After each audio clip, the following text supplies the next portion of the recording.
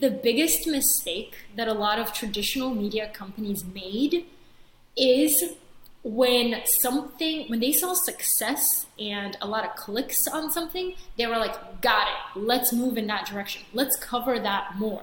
In 2016, Donald Trump had a 2% chance of winning, but he was overcovered for a candidate that only had a 2% chance of winning. And that is because every media organization saw, oh shit, like people are clicking on this. They love this. Everything you put Donald Trump in the headline, you knew it was going to pop.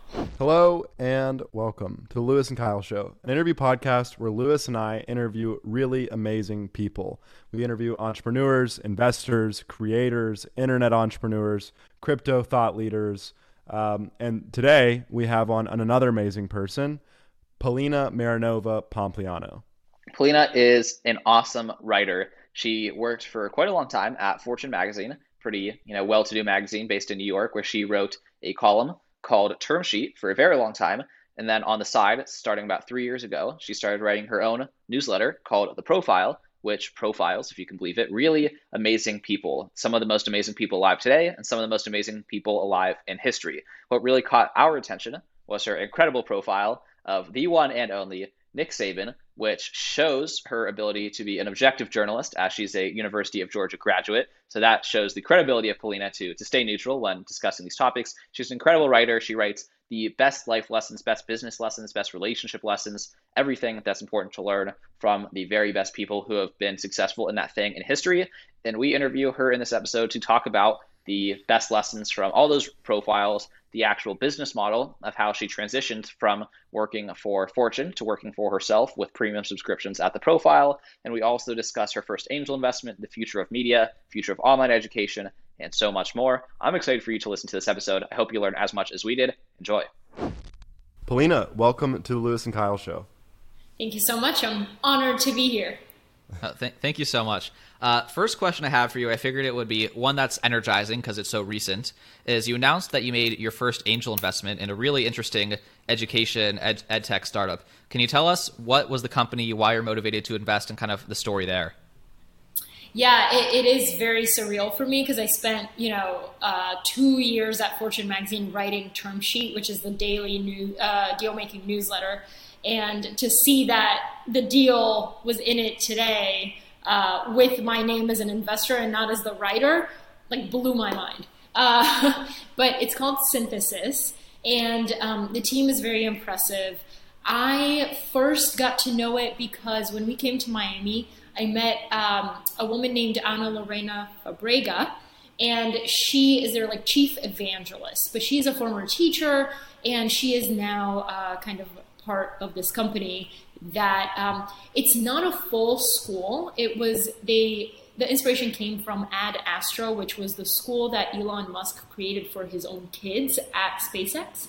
But one of the co-founders was the main instructor teacher there.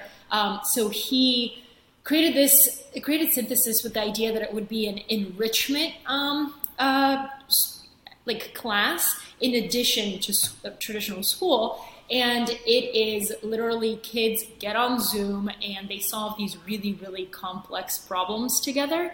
And they're all virtual games. One of them is called Art for All. So kids need to learn how to purchase art and negotiate, and all these problems come up. But it's just really, really cool. They call these magic moments where you can watch the kids in action. And you see a 12-year-old being like, well, I think Kyle should be the leader here because Kyle is really, really good under pressure, and I'm not good under pressure. We only have 11 minutes left, so let's let Kyle take the reins here. So it's a level of maturity. It shows you that kids actually crave complexity, and traditional school kind of tries to water things down in order for 30 kids in the classroom to understand it. This is kind of the opposite. So I'm really, really excited about it. Yeah, I listened to that student interview, I think that you're referencing, where he is just a little kid, and he's like, well, I know that Jimmy is really, really good under pressure, and he makes really good decisions. And it was just so interesting to hear him work through how his team solved this complex problem. But yes. Do you think that Synthesis in the future is going to begin to do in-person rather than virtual instruction? Yeah, I'm optimistic about whatever the team decides and whatever direction they decide to go in. I think COVID accelerated a lot of trends that were already underway. One of them being remote learning and remote education. The thing that's actually cool about this being remote and not in person right now is that you're able to pair kids from all sorts of different geographic locations, backgrounds, etc., not just the kids that live in my neighborhood. So I like that aspect of it, but it'll probably be a mix. Well, that is a very exciting investment, and I've also been following Anna on Twitter and seeing kind of a lot of the hype around it, so it's very cool that you got involved in. We'll have to stay on the know and do some follow-up interviews later on about with whether Anna or whoever else, because it does sound like a very cool, impactful project. But what we wanted to interview about before this recent development that happens in the time between us scheduling this and this conversation is the business you have that kind of enabled you to have a seat at the table for this project, which is your ongoing newsletter, The Profile. Can you tell us the when and why and motivation for starting The Profile and kind of at the outset, what you hope to achieve by doing it? Yes. So I think everybody's always like, oh, you started The Profile with the idea that it would eventually be a business or be something profitable that you quit your full-time job for. That was never even in the vicinity of where my mind was at the time. It was in 2017 in February when I started it. And I started it because, frankly, I was a little bored at what I was doing at Fortune at the time. It was before. So I started writing Term Sheet, which is a daily newsletter at Fortune, in August of 2017.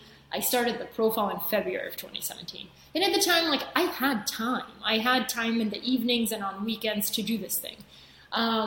But basically, I was like, I didn't feel very fulfilled by the things that I was writing. So I really loved long-form journalism and long-form profiles. And my idea was, I'm just going to put together an email, send it to family and friends, and just discuss, kind of as a conversation starter almost, discuss these really interesting stories that I read every week.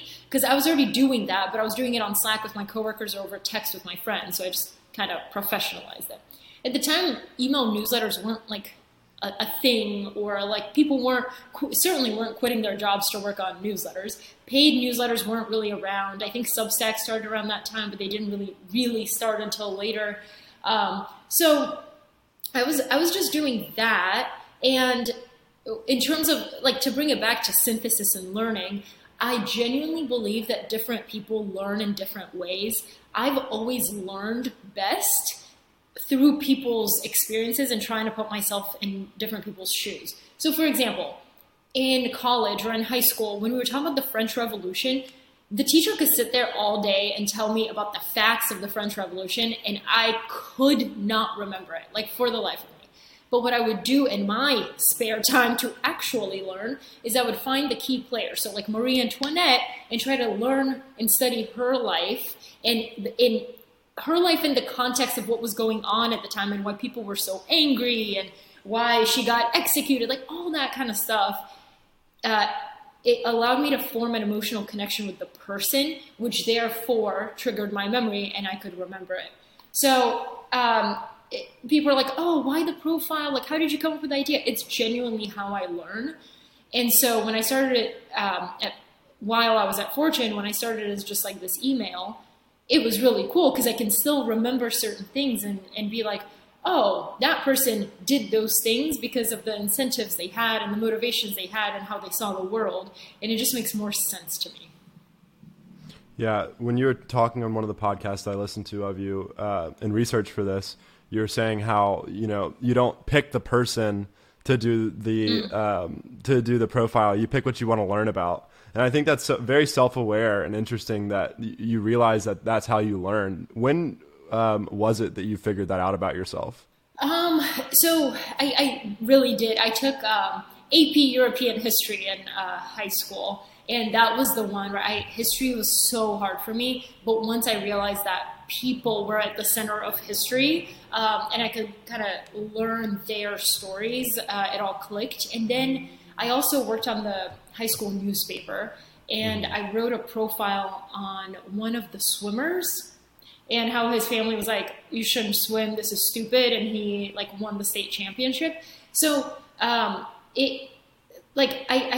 realized that I just liked people's stories, and I was really, I gravitated towards that. So then when I started working at Fortune, I noticed that I was attracted to the people at Fortune who wrote long form profiles, and the queen of that was Patty Sellers, and she has like literally profiled every single CEO in America that matters.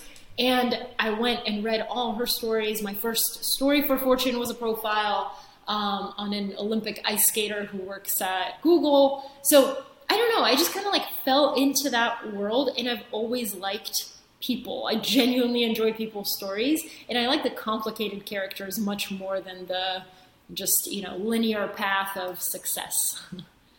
That's very interesting. And I think, what you're saying is that you chose your content diet to be people because that's how you learn. But why do you think that content diet is important, and why is one of your goals with the profile to improve other people's content diets?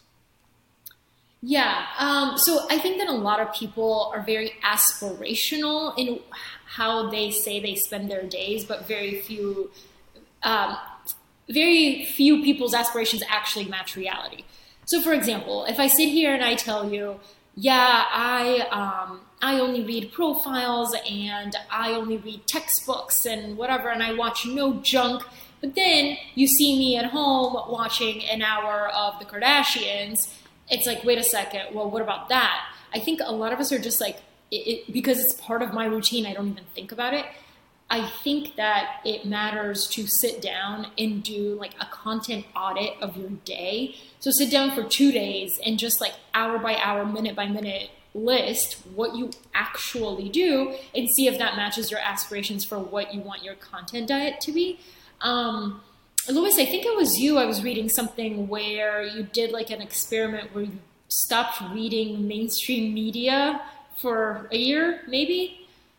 No? I can't even tell you the last time I consumed mainstream media on purpose. I mean, people send you an article here or there, but like I've been pretty much all of college just out of the mainstream media loop.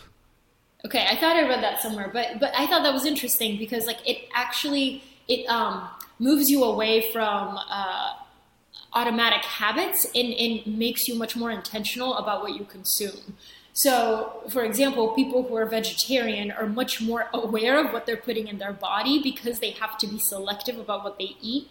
I think it's the same with a content diet. Like, if I know I'm going to go to the original source, I'm not going to trust what CNN or Fox is telling me, you become much more intentional about what you consume. And it's David Brooks who said that you are defined by it's the theory of maximum taste. And he says you're defined by the upper limit of what you consume. So basically, if I only watch and read junk, that's what I'm going to think. And that is what the conversations I will have. They'll be very superficial. They'll be very like surface level. But if I force myself to read hard things, which we all did in college, we were forced to do it. Nobody's forcing you after you graduate.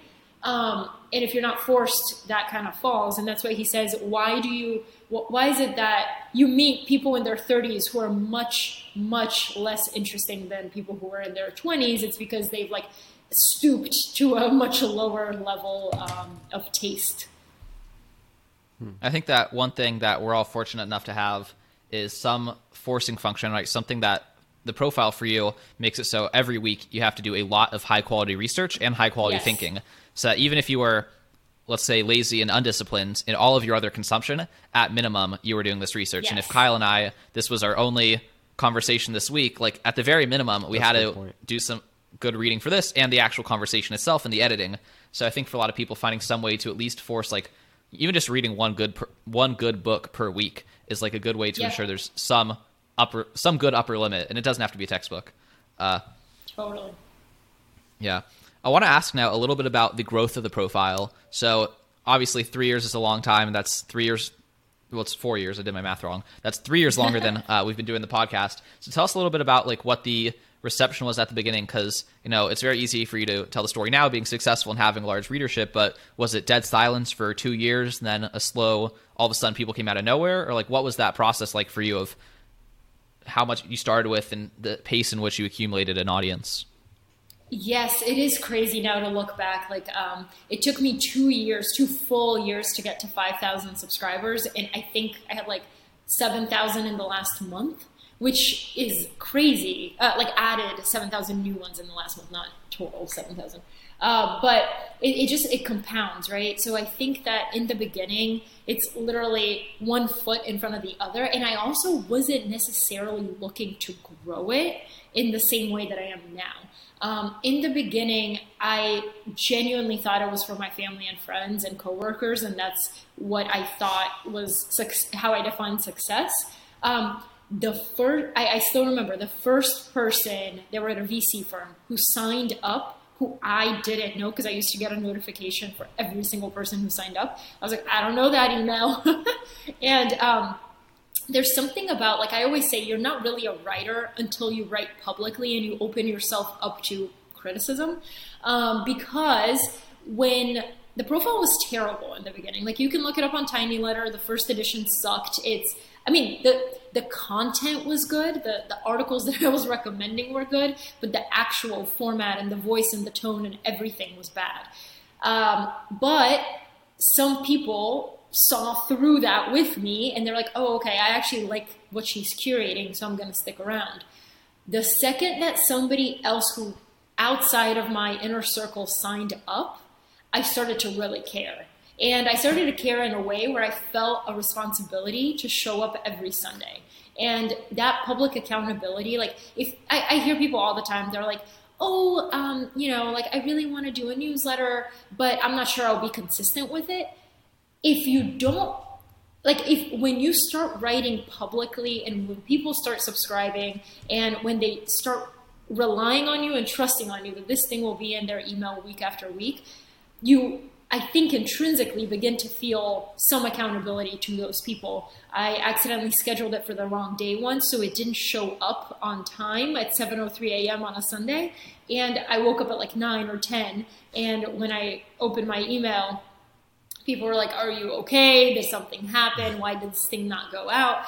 And when you get that, you're like, holy shit. Like I actually need to, I am accountable to these people and they expect something of me. And I do think like when it's the same thing with kids, when you expect more, they rise to the level of your expectations. So to me, it's never even been a question of, oh, I'm not going to send it this week. The consistency kind of compounded over time because as more people signed up, I felt an increasing level of responsibility. Yeah, I love that. And those numbers that you said are insane. 1 month to 7,000, 2 years to 5,000. And I think that Lewis and I feel the exact same way about this podcast. You know, obviously we're sending it out to a smaller audience, but come Tuesday, pretty much hell or high water, we're going to get an episode out. And with every additional episode that we do, like the streak is building and building. And if we mess up, it's like, there goes that entire amount of compounding time. But one question that I wanted to ask you is, how do you feel about fame? Because I know that, you and Pomp have had a huge year in terms of just pure numbers. And I'm sure you're at the point where you're getting recognized every once in a while on the street, at least. What do you think about fame and I guess the dangers of it and where your head's at with that? So this is actually a very interesting question because I've been thinking about it a lot. I am a very private person. I think a lot of people feel like they know me because I'm in their inbox every week, or I do podcasts, or I'm on Twitter, but they don't actually know me. I think every single person, everything they do publicly, some of it is somewhat performative, and you're appealing it's an alter ego. to Exactly. But I think that, so I was thinking about this because I was rereading my dossier of Dolly Parton. Everybody thinks that they know her, that she's so authentic and all this stuff, and it's all a mask. She, in her private life, is, I'm sure, so much different than she is publicly, and I read interviews with people who know her very well, and they're like, she is a performer. And just because you see her, giving interviews and whatever, that's a performance. I recently watched an interview with Al Pacino where he was giving an interview, and the interviewer asked him, what is acting to you? And he goes, what we're doing right now. Like, I think a lot of these people don't, they separate it, right? And I think if you're good at compartmentalizing things, it's actually easier. I am like this in real life. Like, I'm not like a completely different person, but there are aspects of like what's going on in my private life people will never know. That's why I think, like, for example, the Bill and Melinda divorce, so many people felt like they knew their relationship because of the interviews they had given publicly. But again, nobody knows what's going on behind closed doors. And I think for me, privacy is so important because it's like the one thing you always have, right? No matter how successful or well-known people you think you are, that's the one thing that you have for yourself. I could see that making sense. It's a shared value with, obviously, your husband being a big advocate of cryptocurrency, the desire for privacy being an essential ingredient of the family life. I want to ask you on one thing we brought up a little bit earlier. Specifically, I asked a friend who was connected with you on LinkedIn, then he said he didn't actually know you, but he was just a fan. So I always try to, if I see a connection, try to let that person ask a question. Yeah.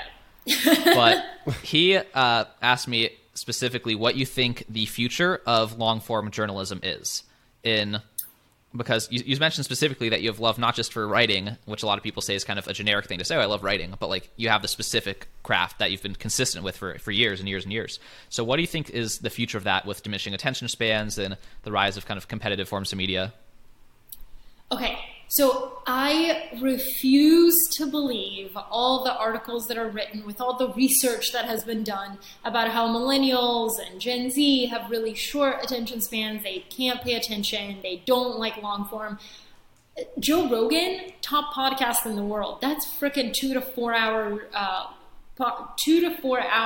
podcast episodes, and people listen and they complete it, and they are our demographic and our generation. I think it's just silly. All those things are very silly, and I think what we're gonna have to do is long form profiles is gonna have to be redefined, and it hasn't been redefined for a very long time. It's always like when I say long form profile, you picture words on a page with a picture and a video, maybe if it's on the website or if it's in a magazine or a newspaper or whatever. In the future, though, I think there's going to be a lot of room to change the way people think about profiles. Like, who's to say that what we're doing right now isn't a profile of me? It very well might be. I think there's going to be a lot more multimedia elements to it, but not in the traditional sense of like a New York Times profile where you have a headline, a subhead, you have your lead, you have a photo, you have an anecdote about the person, and then quotes interspersed throughout. But the majority is it's the person's it's the reporter's observation of you as a person. And I think my favorite example of a long-form profile that nobody like really considers a profile is what Brandon Stanton of Humans of New York did with Tanqueray, this woman, where he told her story across multiple photo series on Facebook in her own words. I mean, that was a better profile than some of the long-form stuff I read in New York Magazine, but it's not a traditional profile. So I think it's really going to change, and I think the future is it's going to be very much more hearing it from the person themselves versus going through a middleman. Seems to be a theme with a lot of things, cutting out the middleman for sure. So can you briefly define profile? The profile? No, not the profile, but a profile. Like, I know it takes many forms, but to you, is it like just an explanation of one piece of me? Or I've read yours, so like I guess it's like an amalgamation of who this person is, but can you just define it, I guess? Yeah, to me, a really great profile gets to the essence of the person through showing you who they are and how they act in certain situations that I, the reader, would never get anywhere else. So the best profiles that I really love aren't the ones where, Kyle, like I walk in and I interview you sitting across from a desk. It's the ones where you and I can go to the amusement park and I can see like how you treat people there, or when you get recognized on the street, how do you react? It's putting people in different types of situations to understand their character. The most masterful people do that. And a lot of times, the problem with journalism today is that if I'm out here, if I'm a celebrity promoting my movie, I'm not going to give the reporter an entire day to spend with me. I'm giving them at most an hour. It's very hard to write a really great profile from an hour of material with someone and experiences with someone, although you can do something really, really great by interviewing family, friends, strangers on LinkedIn, like people who are in that person's world and their circle and their universe to understand what their character is and to understand the motivations. Like, I mean, for a profile, I've interviewed like 27 people for one person, but I interviewed their coworkers. I've interviewed people they fired. I've interviewed their bosses, their high school basketball coaches. I wanted people from all segments of their life to tell me what type of person they were then, who they are now, how they feel. And the best reporters can understand incentives. Sometimes you see today, like, 2 people said this person is so-and-so, and then you realize the 2 anonymous sources are people they fired. Like, those are maybe not the best, most unbiased sources to interview. I don't know if that answers your question. Yeah, it does. And you're really getting at like the essence piece of it, like bringing above the water what's between the lines, and like what isn't explicitly stated. And like with Elon Musk, that would be the way he looks at humans, like the software and hardware elements, and like how that works. So I think that's a really interesting answer. It brings to mind this one TikTok account. This will be short. Called "Are You Happy?" I don't get on TikTok a lot, but when I do, I like to follow. Tell me about this. It's called "Are You Happy?" And I think that's the full like name of it is ARE. Are you happy? And the only question he asks people is, "Are you happy?" And it breaks down that person's face from being rigid, like, why are you talking to me? And it just melts them. And it really does what you're saying, where it like brings above the water what's between the lines, and they just express themselves in a way that's so interesting to me. And it just, you can scroll on this feed forever, and it's just like over and over again, people's just melting and like smiling really big or starting to cry, or it's amazing. I'm going to check this out. That sounds amazing. When you say that, yeah, do it for sure. I think part. Oh, yeah. I think one of our internets jumped out. What were you about to say? I was just going to say, I think one of the really cool techniques that I, for example, use is if I spend an hour with you, I don't know what you are like when somebody insults you and you feel offended, right? So I might try to get that out of you to understand how you react. When I say, well, I spoke with someone who said that you as a boss were very kind of over the top and you would get angry very fast. Like, how do you respond to that? And then just by observing your reaction and your body language, and are you getting defensive, or are you like, you know what, like, I take responsibility for the things that I've done. I can tell a lot about how you react in those situations without actually putting you in that situation. I think this is very consistent with what you said earlier about performance. And it's what you're doing as an interviewer and as a journalist is getting the story behind you're getting past performance, because that's the only way you get to like the actual true story. But we've been building up a lot of hype around a lot of these profiles, so I figured we could transition now to asking you about some of them and kind of seeing some of the lessons that are fun to share, some of the prominent ones that stood out to us. The low-hanging fruit for myself and Kyle is Nick Saban, the football coach at Alabama. What is the big 1 or 2 lessons or the inspiration for writing about Nick Saban and the takeaways for people should learn from that piece?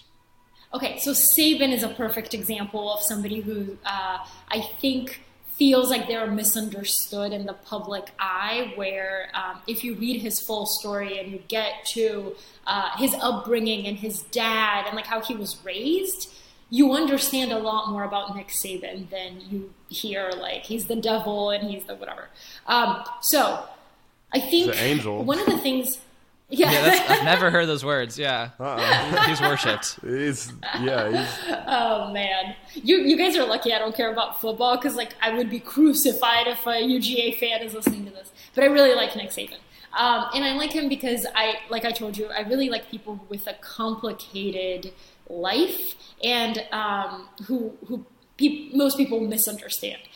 I think that Nick Saban, one of his superpowers that a lot of people don't have, is he's able to look at all three of us and say, Polina, you're motivated by this one thing, so I'm going to use that to motivate you in the future. Louis, you're motivated by this other thing that's totally the opposite of Polina, and I'm going to use that to push your buttons and motivate you in the future. And Kyle, like, you may kind of be lazy, but like I know that if I get up in there and I kind of like offend you a little bit, I can push you to perform at your best. So the best coaches understand this, and I think when it's a really big team, a lot of people can get lost, but I think he sees a big team and he also sees the individual, and he learns the individual's like ticks and like what makes them like kind of like cringe and what makes them like get really fired up. So he's able to use that. The other thing is the process over the outcome mentality. I don't know if you guys saw that Netflix special on Monica Aldama she's a cheerleading coach somewhere in like, was it Texas? It was somewhere, and she's called the Nick Saban of cheerleading. She uses the same thing, process over outcome, where I think Nick Saban says, I'm going to butcher this quote, but it's don't look at the scoreboard, play the next play. I think that's an exact quote, actually. But basically, stop getting distracted by the results. Like, if you do exactly what you're supposed to do in that moment, we're gonna function like a well-oiled machine, and we're gonna move as a unit. And I always think about that when I get overwhelmed with the profile, when I'm like, oh my God, I don't know, what is my goal? How do I get to this number? What do I do in the next 3 months? And then I'm like, all right, hold on. You need to like start reading these profiles, because you're like building up to that, but you can't build up to that without doing the everyday process of it. Those are two things that I learned from him. Love Nick Saban. In that vein, though, when you say you need to read the profile, what techniques to try have you applied to your own life that have had outsized impacts on your day-to-day? The biggest one is Samuel Adams founder Jim Cook. I did his profile dossier at a time in my life where it was the perfect time. But I've thought about his words like literally every time I have to make a decision. But basically, his story is that he was making really good money working at Boston Consulting Group, which is a nice, cushy corporate job, but he was bored out of his mind. And he had a family already. Like, he had been working there for years. So he was like, I don't know. Like, if I leave, like, that's really risky. And he really wanted to start this, like, small brewery. He was like, I don't really know anything about beer, but, like, this is my dream. And then when he was weighing the decision, should I quit BCG to do this crazy risky thing, or should I stay and make really good money and support my family forever? Like, what do I do? He asked himself the question, is this dangerous or is this scary? And I always think about that in decision-making, the difference between dangerous and scary, which is that scary for me when I was quitting Fortune was, I'm scared to tell my boss. I'm scared how people will react. I'm scared how my college professor whether he'll be disappointed in me. Dangerous, though, is in 20 years, me still being at my boring full-time job, being like, damn, I wish I had started that brewery or that profile or whatever. That's dangerous, because then you're like, it gets into identity and whatever. Once you get through all the scary stuff of like putting in your 2 weeks notice, you're fine, and you're actually really, really happy. So every decision that I make, I look at it through that framework. That's beautiful. Yeah, I was making some notes there. I like that a lot. It's like very, very helpful. One other framework that you use a lot in your writing that I think is something that as a society we do a very bad job of internalizing and that journalism does a very bad job of as well, not your journalism, that's why I'm asking you about it, is Hanlon's razor. Could you discuss that concept and why it's so important for good journalism? And like why you integrate it into your pieces? So Hanlon's razor, I think it's kind of like what I was mentioning earlier with when I'm interviewing someone and I'm like, oh, I interviewed a few people who were kind of employees that, Kyle fired, and I'm only listening to that perspective. I'm willing to write a narrative around something that's actually inaccurate. So the way to get to the truth, in my opinion, is to talk to a lot of people and get as close to the truth as possible, which is really, really hard when you're writing a profile because everything's subjective, right? Hanlon's razor basically is do not attribute to malice what you can attribute to negligence or stupidity or whatever. So I've written about this where I've used it in my everyday life where basically it's when you have a relationship with someone or whether it's family or whatever, a lot of times you get into these petty arguments and it's, I think Charlie Munger basically, what was the quote?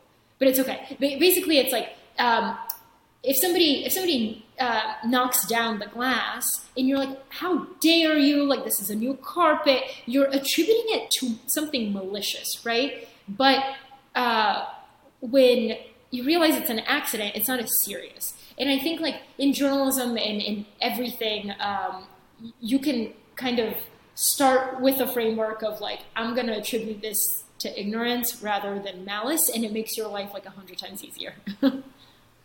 That's something that Lewis has repeated to me over and over and over again throughout the last year. And yeah, it's great. I think, you'll send a DM to somebody and they won't respond. And it's like, they're just busy, dude. Like they don't hate you. And so right. That was a big hurdle for me to get over. And it's something that I think about all the time as well. But along those same lines and the Charlie Munger idea, what are some of the most important cognitive biases or mental models that you learned in profiling him? Other than yeah. So for Charlie Munger, I really like his inversion framework, where it's like this has been very good in marriage, as he said in that quote. He says basically like when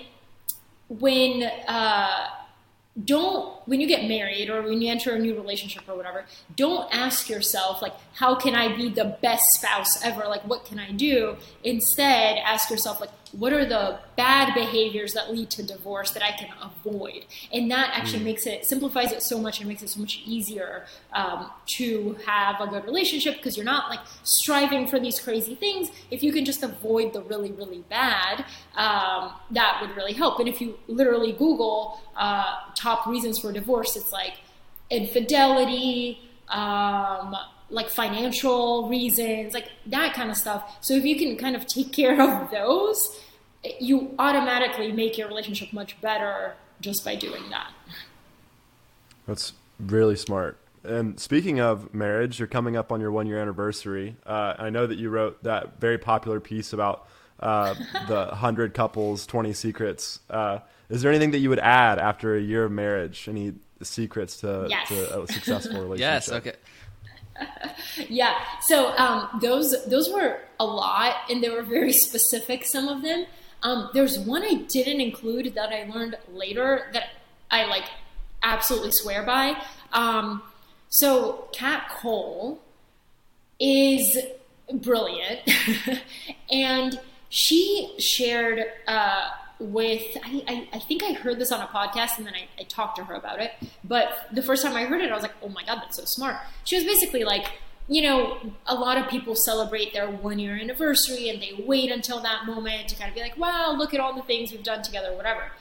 Instead, her and her husband for so many months have been doing these like monthly check-ins in which she has like 10 or 15 questions that she lists that her and her husband go through every single month on the date of their anniversary. So for me, it's July 11th. Yesterday would have been the check-in, right? May 11th. Yep, May 11th.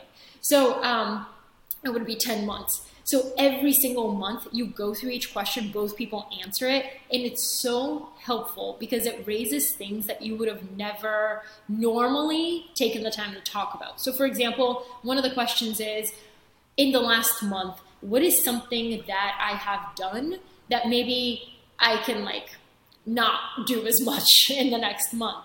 Or what is one goal that you have coming up that I can help you with? And it's just like, it makes you realize like you're on the same team and you're striving towards the same goal, and like how can you practically get there instead of just being like, oh look, we've been married for 5 years, like how great. It brings up all these things so the problems don't pile up until the end. You can solve them as you go month after month. Writing that down. Gonna definitely do that with my girlfriend. Kyle's calling his girlfriend right after this podcast. Yeah, and is someone, I think like I think it was important for Kat and her husband because I believe both of them come from families with divorced parents, as do I. And I think you just kind of have like a different mentality towards that stuff where you really, really want to make sure that things are good and healthy and not let things pile up because you've seen what it can do, right? So I think like you don't take it for granted. Well, that is a great tip. Thank you for sharing that. I have a different question about the profile and the content and the profile specifically. One fun thing about talking to writers and content creators is there's every single one I've ever talked to says, I never predict what pieces are going to pop off. This one I thought was going to be amazing, got no attention, then this one I just sent out. So I have a question for you, besides the one with The Rock, because I know you've told that story a lot of times of how you just sent it out on Christmas and it blew up. What's another one that was kind of an unexpected big winner? So actually that relationship one, and I have a thought about that because here's the thing. So please. I think the biggest mistake that a lot of traditional media companies made is when they saw success and a lot of clicks on something, they were like, got it, let's move in that direction. Let's cover that more. In 2016, Donald Trump had a 2% chance of winning, but he was overcovered for a candidate that only had a 2% chance of winning. And that is because every media organization saw, oh shit, like people are clicking on this. They love this. Everything you put Donald Trump in the headline, you knew it was going to pop. So my thought in that was, when I published this relationship article, that had nothing to do with the profile. It was not like, it was basically like I was getting married and I asked people, hey, do you have any good advice? And I got so many responses that I decided to turn it into a separate article. If you look at the profile stats, it's the top performing article ever. Even though it's not at all like what the profile stands for, or it's not like part of the mission of the brand. So I always say that like you need, when you start something, a podcast, a newsletter, a company, you need to have like an overarching brand mission. And you need to know like, this is what overall I cover and the things that will go under this brand. When I publish something about relationships, even though it did so well and it continues to perform well, you have to understand that the internet loves relationship content. And you kind of like, you note that, but you put that in a bucket and you don't let it cloud your judgment in the future. So I think, yes, listen to your audience and listen to your readers and give them more of what they want, but don't over-rotate and kind of compromise your values because one piece of content did so well. And you know why. It's not like it's a secret that people love relationships. So if you know that, you can maybe like profile more people who are relationship experts or something to give those people what they want, but understand that like you don't have to compromise on your values to satisfy the internet. Yeah, I think it came at a good time too. It was July, quarantine, a few months of being together. It probably served as a good refresher for a few marriages out there. Exactly. Well, I could ask the opposite question. Okay, there you go, Lewis. The opposite question is, do you have a piece that you're super, super proud of, an incredible story that just really did not get the attention that you thought it deserved? Ooh, oh my God.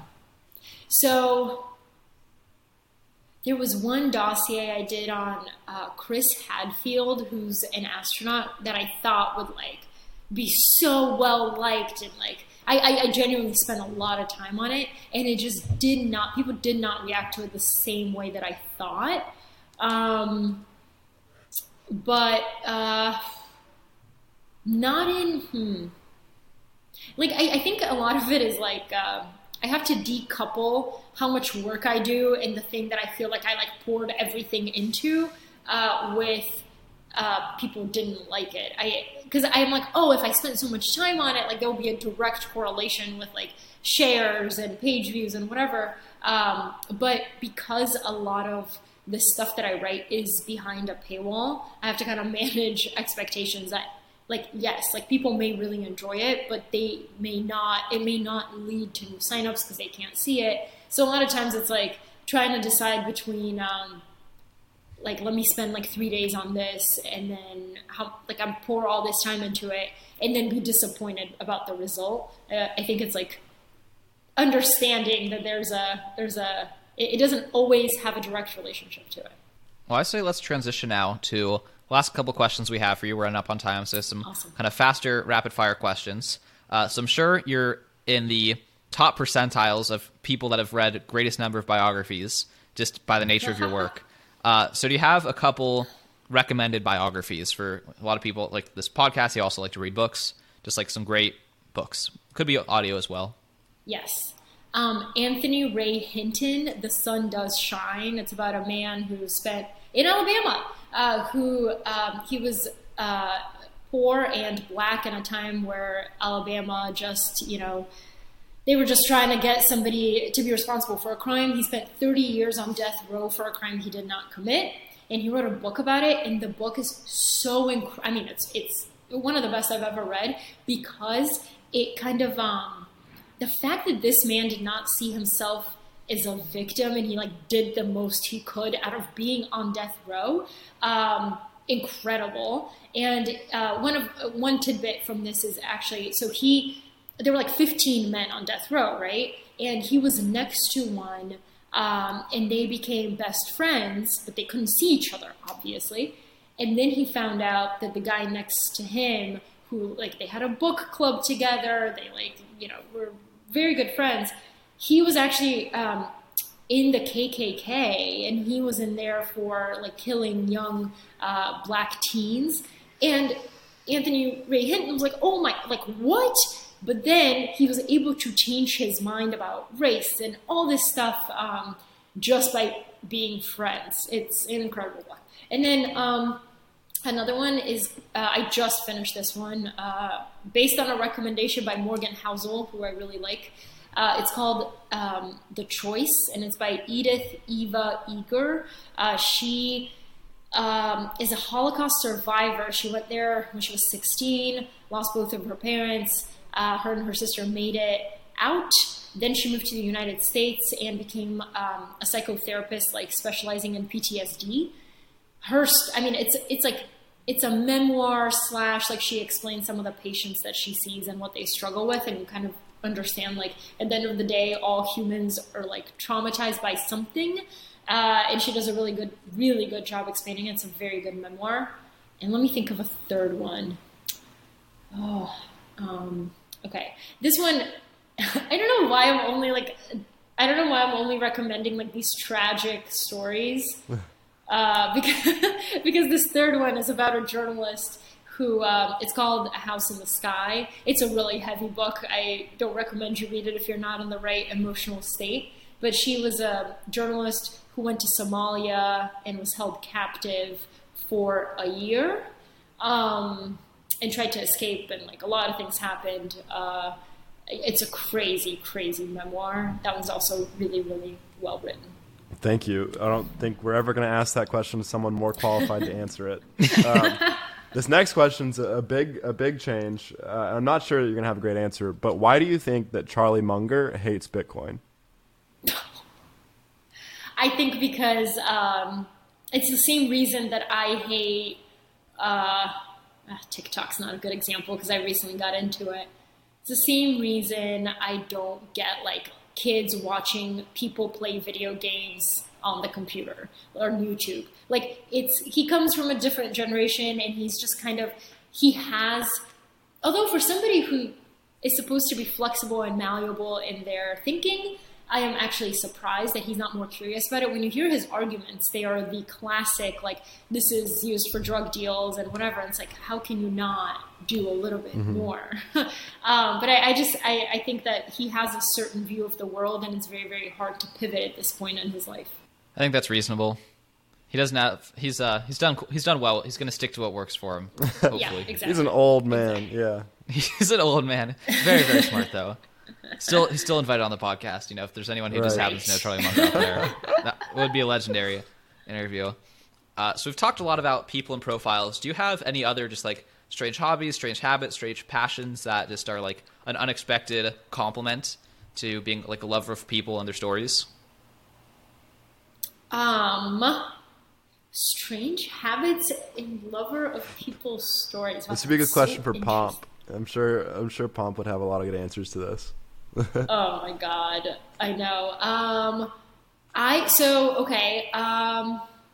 I like when I meet somebody like really serious to ask them kind of personal questions and see how they react.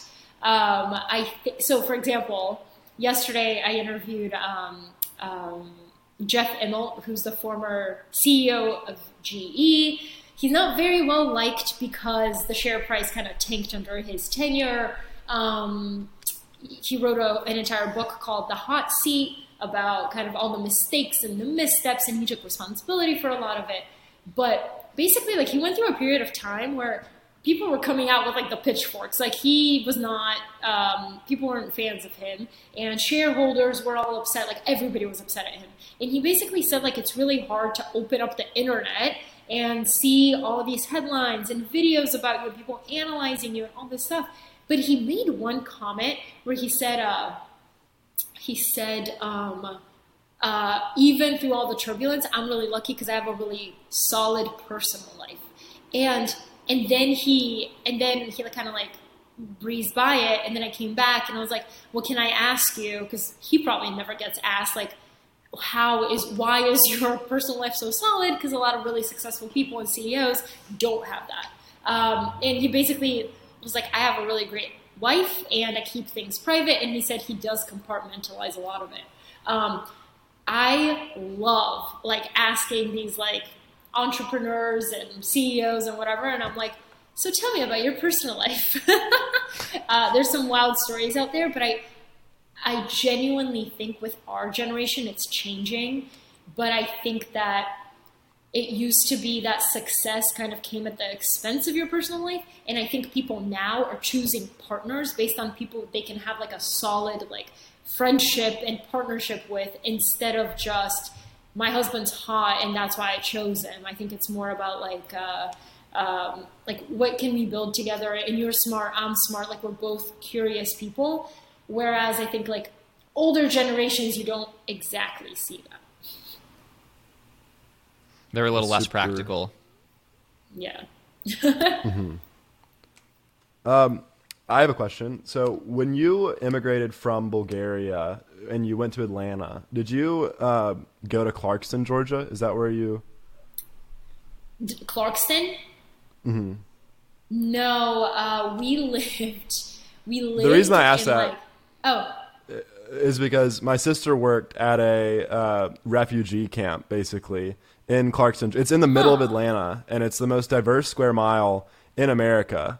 And no, I didn't know about that. They've got like Yemenite people, like Sudanese people, and she went there and lived there for 3 months in college, and like was writing reports on these people and running a day camp for them. So I didn't know if it was like you came there. I didn't know. Off chance. No. It's really incredible. You should look it up, though.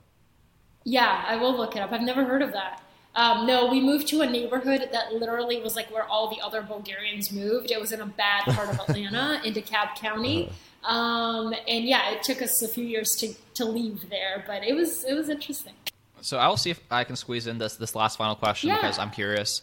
I know we talked a lot about process-oriented goals, and this happens on like half our podcasts. because a lot of process-minded people end up being successful, believe it or not.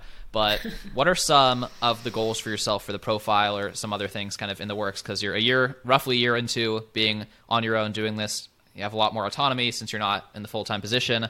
What's like the goal for yourself and your media brand and all of that over the next, let's say, 1-5 years? I know. So I literally wrote a whole thing about like how I've stopped thinking of life in increments of 5 years, because it's literally never worked out the way I thought. And then I end up being like, oh, I didn't reach my 5-year goal. And it's like, no, like, because it was stupid. I think the way I think about it is I have like big overarching goals for the profile. How I get there, I have no idea right now, but I'm trying to put a process in place and systems in order to get there. But one is kind of redefining what a profile means. And I'm not there yet, but I'm actively thinking about like, how can you change what a profile is by truly like getting to the essence of this person without working at a traditional media company. And the second one is because I learned this way, because I learned through profiles of people, how can I create something where it's more of a school, but not, it doesn't necessarily have to be like a school in the way you think of it, but like a place where people go to learn. Because I've profiled so many people, it's about like, now can I take their techniques and their stories and distill them into something that people could learn from. It's a beautiful answer. I think it plays well with the very first question we asked you about synthesis. We're excited to see the profile grow and to continue to follow you. And thank you very much for coming on. If our listeners want to find you, where should we send them? Obviously, the profile. Yeah, readtheprofile.com. Perfect. Well, thank you very much, Polina. We enjoyed it. And thank you, guys. Thank you. And that wraps up our conversation with Polina Marinova Pompliano. Another amazing interview. She's just a super interesting person doing amazing things with the profile and just generally in life. My 3 takeaways. The first thing is just framing decisions in light of the worst possible scenario. And so like, when she was thinking about going from Fortune to the profile, it's like, what is the worst possible thing that could happen? And when she realized that the worst case just wasn't really that bad, she went for it. And it turns out it's been an incredible decision. And, she's enjoyed the ride along the way. The second thing is something that I maybe learned or heard of again while I was researching this podcast.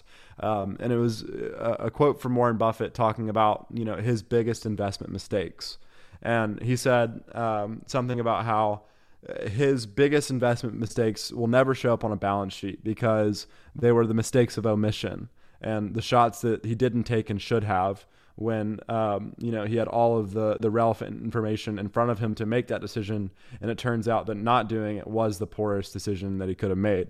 I'm not sure how that relates to this interview. I'm sure it does in a lot of ways, but I think, just from researching that podcast and hearing that, it's something that stuck with me and I'll remember from this episode.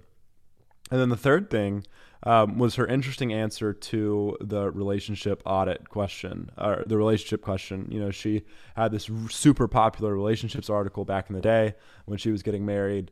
And she said that, just a constant recurring check-in goes a long way in the health of a relationship. And, that's something that I think that I'm going to implement in my own relationship with my girlfriend, Caroline.